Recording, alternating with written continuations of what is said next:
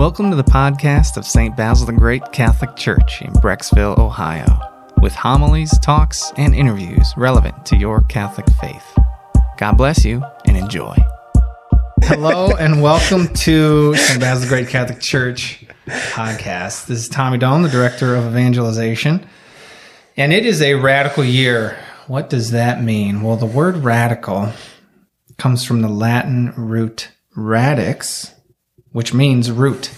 So radical year is a rooted year, a year that gets back to the roots. And roots are connected in a big network with the same life passing through them. So what we're doing is we are interviewing a couple different parishioners who you may have seen, but might not know their story.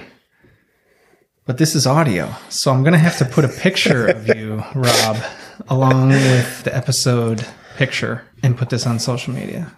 That sounds good. People have told me I have a face for radio anyway, so it's fine. Well, yeah. And it should probably be portrait rather than landscape, just to fit your beard. Now people know who you are. Yeah. It's quarantine beard, so it's got to be a little bit extra great. Really rocking it. So the person with whom I'm speaking is Rob Blackburn. So we're going to get to know Rob a little bit better. He's been in the parish, I don't know, how long? 12 years. Okay. Glad you're here, Rob. And I called you because your story is interesting and where you're taking your life and your faith journey. We'll get to that in a minute. So give us the real quick intro to who you are. All right, real quick, I guess. I'm from Long Island, New York. Went to school in Pennsylvania. Met my wife, Allison, who lived in Brecksville. And it was significantly cheaper to live here than back in New York. So we decided to stay here. And then we've been here in the parish since we got married in 2009. How'd you guys meet? Probably through friends at some point. I think at some point you did meet, yes. What? No, actually, I used to work at the because there was boy-girl dorm at Mercyhurst College at the time. So the dorms were separated. I worked at the girls' dorm, signing people in. What? Yeah, it doesn't make sense, but I was the only guy to do it, so it was pretty fun. And some reason they gave me the early shift, and I'm not a morning person. But the lovely person I worked with was like, "Oh yeah, I'm a morning person. You know, you can just sleep." So I did, and she was really good friends with Allie, and so we met that way. But I wasn't physically there, but not actually there because I was asleep every morning. Yeah. I did a really good job at signing people in. Yeah. So they were like, "Let's find a not girl and not morning person for this girl dorm job in the morning." Yeah, no idea how that happened, but hey, divine providence led you two together. We're going to go with that. It's all led by the Holy Spirit. That's what matters. Is this a job you got paid for? Yeah, it was part of my whatever the work program was at the school to help pay for tuition and stuff. It was a couple years later. All our friends were friends, and we just kind of got together. And I managed she couldn't resist me, so that's. She's going to hit me when she hears this. Don't even let her listen to it. When did you get married? We got married in 2009, right here at St. Basil, by Father Walt. How'd you propose? On the beaches of Presque Isle in Erie, Pennsylvania, at one of their famous sunsets. One of their famous sunsets? Yeah, they're famous for their sunsets on Presque Isle. Okay. But it's the same, it's just the sun. No, it's a different sun. Yeah. They have their own. And then 2009, then what happened since then? Well, we've been a little bit busy. Had a couple of kids. Yeah. We have our oldest, Liam. He just turned 7. We got another boy, James, it's like 4.5. Another boy, Gabriel, who's 2.5. And a girl, Josephine, who's 6 or 7 months. And then we have another one on the way due in June. No way! Yeah. I didn't know that. Yeah. This is how the word's going to get out. But congratulations. That's how my mom and dad are going to find out. Well, we are trying to make this parish community, which is a big church. We got a big parish. We're trying to make it smaller by getting to know you a little more. So let's talk about the Jesus part. Okay. Right? Yeah. So when did you come to take your faith seriously? Young man? No, it was... After you became a geezer? People don't even know how old you are. How old are you? 34. Okay, Right there. awesome. 34. It's probably around 2011 or 12, actually. Allie and I were sitting there talking one night, and she goes, the next day was Ash Wednesday, and she goes, "Oh, what are you going to give up for Lent?" And I was, "Oh, I'm going to give up alcohol," and had no idea why I said it. The next day, I was out at a trivia night with a bunch of coworkers, and I've had a couple of drinks, and I came home, and I was like, "Oh man, I can't believe, not even sure what I had to do, what just happened." Here I was saying I'm going to give it up for Lent. Thursday, I was out drinking, and I went home, and I was like, "Oh, this is crazy." So I emailed a guy we met through Pre-Cana who was putting on the Christ Renews His Parish, helping with that. So I emailed him at, late at night. And I was like, "Hey, is there a spot for me this weekend?" Because the renewal was that weekend. And that was the moment right then. Went to the renewal. And that's kind of when the wheels really got set into motion about where I am now and where I've been and going. Cool. Mm-hmm. So you had this moment of you didn't have as much willpower as you wanted. Yeah, it was that, and just really a lack of direction for my faith. When Allie and I went through Pre-Cana in 2008, and I was like, man, I love that. I loved it, every minute of it. Awesome.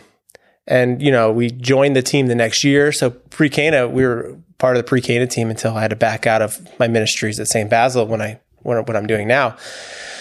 So that kind of put the roots down of where I am, hearing people's stories about, their marriage and their faith and what it meant. So it was always there, but it was just kind of back burner, really, like I said, no direction of what it was that I definitely wasn't listening or really understanding what God was calling me to do. So it was at that moment, I was like, oh man, what am I doing? And whatever I was doing wasn't good. And so I just was like, here we go, and went to the renewal. And that was like one of those God hit me in the head with a 2x4, like, what are you doing kind of moment. So really? Yeah. What happened on that? It was actually part of the confession. We do confessions, and that was one of the things that I was dreading because had been a couple of years since then. And I knew I wasn't where I needed to be, and just kind of everything leading up to that point. And I think it was Father Larry Richards who says, if you don't know if you've had that life-changing confession, you haven't had it yet. I had it, and it was then. And I remember leaving that and being like, all right, like, where do you want me to go next? And that was kind of the moment of dread going into it because I knew they were going to do it. Yeah. And what would happen? Would I burst into flames in the confessional? Right. I didn't, which was nice.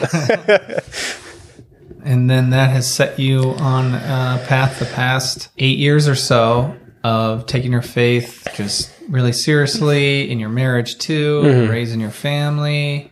It was through that where I really found what God was calling me to do at the moment, which was be in relationship with Him, which is kind of hard to think about. You're not in it.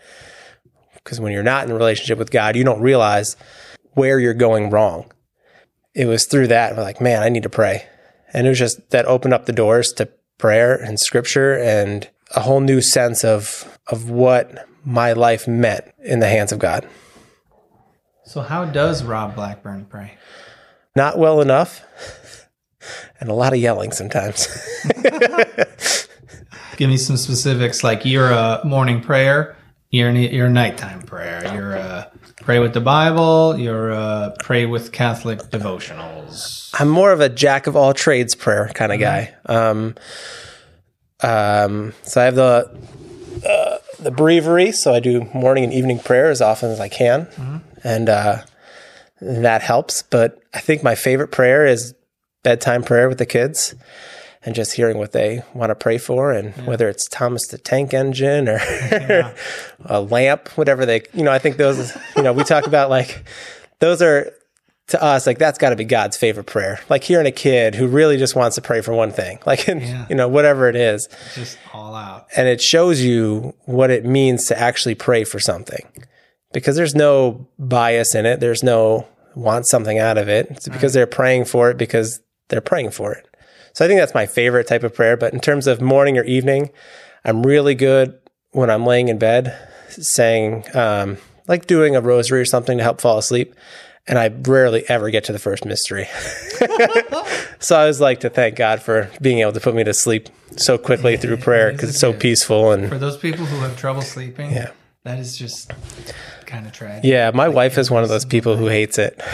Mid-conversation, I'll just be asleep. You laid down 30 seconds ago. How are you asleep? So then a couple of years ago, you decided, I guess you were discerning and felt God calling you in a specific direction? Yeah, it was actually in adoration. I used to go to adoration on Thursday morning at 2 a.m. It was just an open slot they needed someone to go to, and I would go then. And sometimes here at St. Basil's when they did the overnight from Wednesday to Thursday. And I did some of those at 2 a.m. too. Really? Yeah. I was one sleeping in the back. Yeah. So it was then I just heard this voice saying, just whatever it was. And I was like, man, I went home and I told my wife, the next day because she was asleep, I think God's calling me to the diaconate program to be a deacon. And she was like, oh, well, okay. I could see that. But I mean, now, right. kind of have some young kids. Yeah. And I remember bringing it up to my spiritual director at the time, who was like, I don't think you're ready just yet. And I said, oh, okay. So I still looked into it, not in terms of really going for it, just kind of wanted to see. And when I looked at requirements, I saw that you had to be 35. What I read was you had to be 35 to enter the program. So I thought, oh man, I don't have to think about this for a while. But as I said a little bit earlier, I'm only 34. How am I in this program?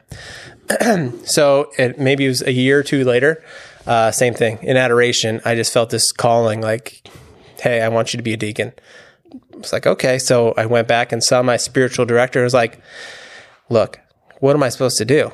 I'm 30, whatever at the time, and I can't be a deacon or into the program until I'm 35, and God's calling me to do this. I just have this feeling. And he goes, funny you should say that, and handed me a pamphlet about the diaconate program for the diocese.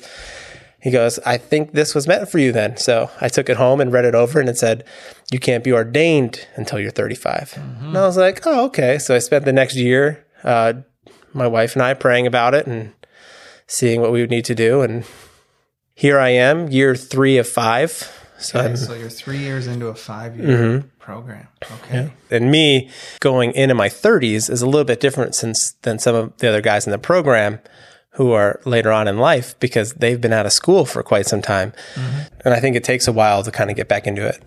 Yeah, the academic environment. What does a deacon do? Really nothing. They just don't really help out a lot. No. A deacon is kind of what I'm thinking in my headspace is that they're the liaison from the church to the people of the church. And they help with everything. You kind of see what happens here at St. Basil's.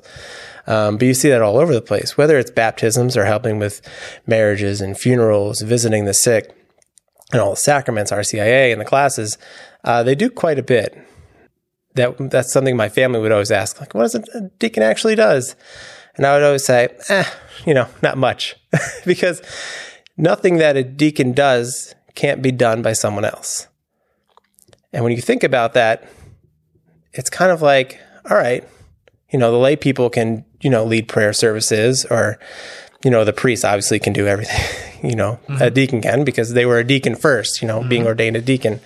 But I think the deacon has a very special place in the church because they're the ones who bring the church to the workplace and out into the world. And I think that, when you have a deacon helping at Mass, they're the ones who do the prayer intercessions because they're the ones bringing the prayers of the family to the church.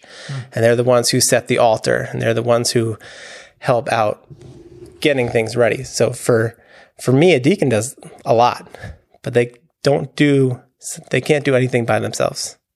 You know what I mean? Like they're not the ones, nothing that a deacon does is only done by a deacon. Mm-hmm. Everything can be done by someone else. Yeah. But it's the deacon's role is very special. And I think it's something that's just amazing that the church has kind of instituted back because of what we need, and especially with shortages in priesthood. And I think that their role is it's going to grow. And I'm really excited to be on the front lines of that. Yeah.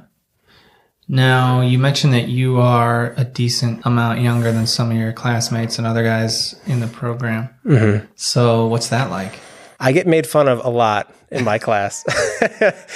All in good fun, all in good jest. But they'll bring up TV shows that were around before I was born in class. But then I'll joke back and I'll tell them Netflix is a streaming service, stuff, Yeah. We go back and forth. So it's pretty good. But it's nice being one of the younger guys in it. I think being able to see a younger person being part of the church in the way that I would be a part of the church can be something really great. Yeah. Because when you think of deacon and you think of the people, you think of deacon, blah, blah, they're not so much younger as everyone else. That came out really bad. But so what's going to happen in a couple of years when we have the deacons who have to retire after a certain amount of years and a certain age? Right. So I think they're going to really use me for a lot of years. And I think that's good. God, yeah. Yeah, and that should be good. And serve. Yeah, and show that, a young guy with young kids can do it. Mm-hmm. Well, I mean, I'm still 2.5 years away, but I'm doing it so far. Yeah. Well, I think that just as a church, we could highlight the service of deacons better and let more people know how valuable they can be, how rewarding it can be, what a help to the church and the parish community it could be. So I think we can really do that. I hope that this episode helps do that and that your life will do that. Now, what happens after you get ordained? Where do you go? Do you know? That's up to the bishop. So when you get ordained, you are at the will of the bishop where he wants to put you. And it could be here at St. Basil's. It could be somewhere, anywhere else. It could be anywhere in the diocese. He could say, hey, we need you out at St. Gabriel's Parish on the west side, all the way out there on the east side. And you don't really know where it's going to be. And they take into consideration your home parish and where you want to go and the pastors around the area and where you've worked doing field education work and stuff. So we'll see. Wow. So are you looking forward to preaching? I don't know yet. I still have another year until I take homiletics and learn how to do that. I'm really good at talking to people one-on-one, but having a set thing to say, I'm not very good at, or remembering what I want to say. I'm really good at writing stuff down. As the people in the renewal will know, in my time there, I'd have a couple of notebooks open and notes spread all over the place. I know what I want to say at a time and write it down, and I think I'm really good at that. But being able to preach on something without looking at those notes, I think will be a little bit harder. I'm really excited for baptisms, actually. I think that's what I'm really looking forward to. Cool. I've been baptized, pretty important. Yeah, a couple of my kids have been baptized, so Yeah. So I think that's what I'm most looking forward to. How do you keep your kids behaved at Mass? Have you ever been to Mass with my kids? No, I purposely ask you what Mass you're going to, and I choose a different Mass. So I've been lucky enough to be a stay-at-home dad for a couple of years, which is one of the reasons I'm able to do the program. Is if I had to go to classes on Wednesday nights and Saturday mornings and, go to a different parish for field education work, if I had to spend all that time away from my kids, I don't know if I could do it.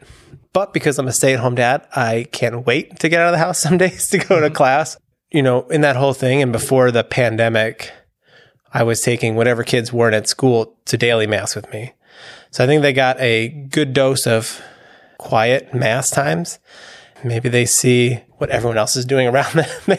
They kind of understand, and we've been blessed with some really good kids at church. So yeah, truly. And we always have family help. In-laws, my sister-in-law will always help with the kids when they're there, which is nice. Yeah. Just, here, take this kid. So you've mentioned a couple different things with which you've been involved here at the parish. You mentioned Christ Renews His Parish.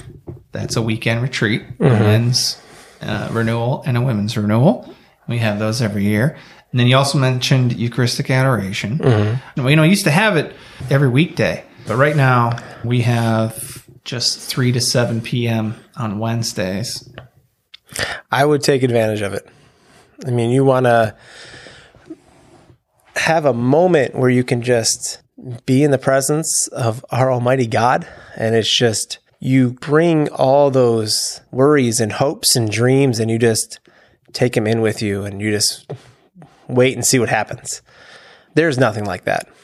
And I would take advantage of that as much as you can, because if you want to be someone who's a little bit more serious about their prayer and relationship with Jesus, I think nothing would help that more than time and adoration. And I used to, funny story, when I used to go to adoration, I was like, man, I'm not sure how to do this. So I would go with a book bag. I'd have a notebook. I'd have a Bible. I'd have a prayer book. And I'd have another book of something else of the saints. And I would just kind of run through each one. What am I going to read today in adoration? Mm-hmm. And, one day I was running late. I didn't have anything with me. And I just went in and I just sat there.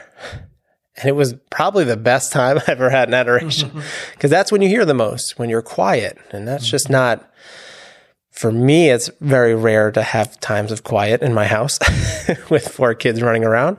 But just being able to quiet yourself and be there and be in the presence and just love and adore.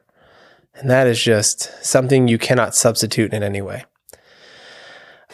Take time out of your day to go to adoration. Those are all times you get back tenfold in your faith. And so I would just invite people to get involved in something like that. I like the balance that you struck, because prayer time in Eucharistic adoration, that's something you can do every day or every week. And then being involved in a parish ministry or liturgical ministry, that's something that, you'll be on the schedule once a month or once every 2 or 3 months. And then you mentioned retreats too, which, everybody's got to go on a retreat every year. I think Everybody's got to do it. Yeah. It's a retreat, it's a pilgrimage, it's some sort of thing where you are saying, okay, I'm dedicating more than an hour at a time to my faith life. I'm going to open up the door and let God do something. I don't know what, but I'm going to give him the opportunity. You never know what's going to happen. It's funny because you go into a mindset like that where you're like, I really want this out of this retreat. And you come out with something totally different. You're like, I needed that. Yeah, way better. Yeah, I was and it's like that old adage, like, when you ask God for something, he only has 3 answers. Yes, not right now, or have something way better planned for you. Mm. And it's once you have that kind of mindset and you go into it and you have a moment in a retreat that I always call it that 2x4 moment. You get it blasted in the back of the head, like, oh, there it is. Okay, I see what you're saying. Mm-hmm. And I think just, if you don't go on something like that, or you don't give that time, you're never going to have those moments. It's going to be very few and far between. But if you stack the deck in your favor and you give yourself up for a weekend or a day to go on these retreats and do something where you can listen to what God is calling you to do, I think that's important. I think as adults, sometimes our faith can start to fade and seem like there's nothing going on, or can seem boring, but that's because we're not living the adventure. And when you go on a retreat and you're sleeping on a cot, or you're sleeping in a retreat house, or you're doing silence for a couple of days, or you're fasting, this is an adventure. And we, and especially men, we are programmed to have an excitement level, a thrill level, a suspense where you don't know what's going to happen, but you leave it up to the Lord. And that's when faith becomes exciting, an adventure, a real relationship. So I would definitely recommend Christ Renews Parish to the people in St. Basil. Risk, guys. Yeah. Take a risk, ladies. Give up a weekend. You cannot beat God at the game of generosity, because he invented that game. He owns that game.